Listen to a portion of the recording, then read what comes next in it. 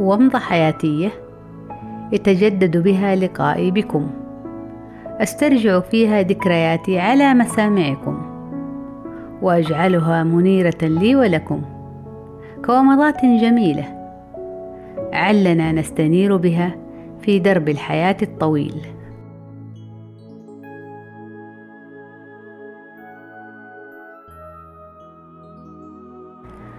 بعد قضاء مدة لا بأس بها في بيتنا بحي الرويس، تحسنت الحال مع أبي قليلا، واستطاع أن يقنع صاحب البيت الذي نسكنه أن يشتريه منه بالتقسيط الممل، وقام على الفور بعمل إضافات بسيطة لتحسينه قدر المستطاع، فأصبح لنا بيت متواضع، بيت به جميع لوازم الحياة الضرورية جدا، مع التزامه الشهري بدفع تكلفة هذه التحسينات لشخص آخر كان بمثابة الصديق الوفي للوالد في ذلك الزمن الصعب.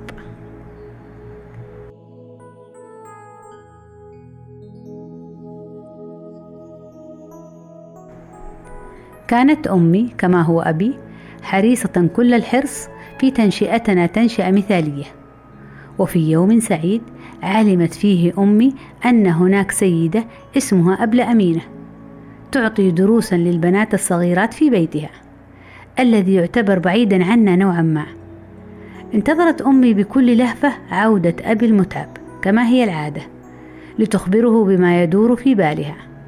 وتحينت الفرصة المناسبة لعلها تستطيع نيل موافقته على انضمام ابنتيها لدروس أبلة أمينة، وقد رحب يرحمه الله بذلك كثيرا.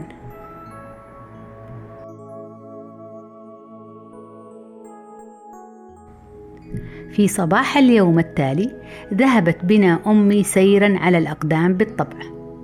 تحملها آمالها وليست أقدامها، حتى وصلنا منزل أبلة أمينة الذي يبعد كثيرا عن بيتنا، فهو يقع في الجهة الأخرى من حي الرويس، وهناك رأينا بعض الفتيات اللواتي يتعلمن عندها أيضا مبادئ القراءة والكتابة. زادت لهفة أمي أكثر وتمنت أن نكون بينهن، لذلك لم تتردد في محادثة أبلة أمينة برغبتها في تعليمنا عندها، فما كان من صاحبة الدار إلا أن أجابت بالموافقة على تعليمنا كل ما يلزم، تشجيعا منها وحبا لنشر العلم وتعليم كل صغيرات حي الرويس، على أن نساعدها في بعض أعمال المنزل بعد انتهاء الحصص التدريسية،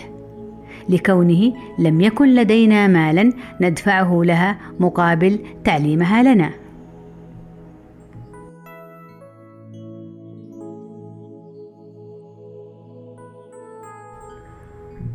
وافقت أمي على ما طلبته منها أبلة أمينة، ورأت أن في ذلك فائدة لبناتها الصغيرات، كما أنها أحبت أبلة أمينة كثيرا، وذلك عندما رأت حسن تعاملها مع الفتيات الصغيرات،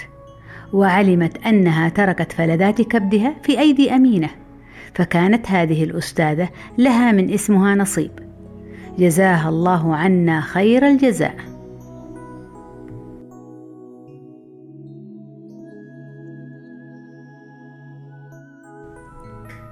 لكني في الحقيقة لم أكن أحب أبلة أمينة كثيرا، ليس لشيء، فقط لكونها كانت منضبطة، وكنت لا أحب أن تجبرني على تعلم أعمال منزلية وأنا في تلك السن الصغيرة، ولأني كنت أحب اللعب والاستمتاع بوقتي أكثر من ذلك كله. لكنه في الحقيقة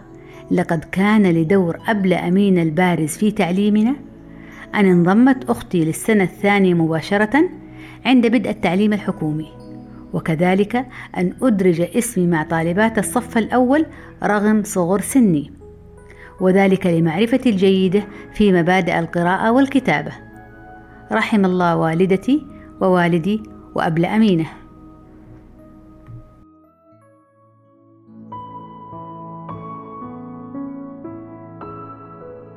كانت ومضة عابرة في فترة غابرة، وفي مخيلتي حافرة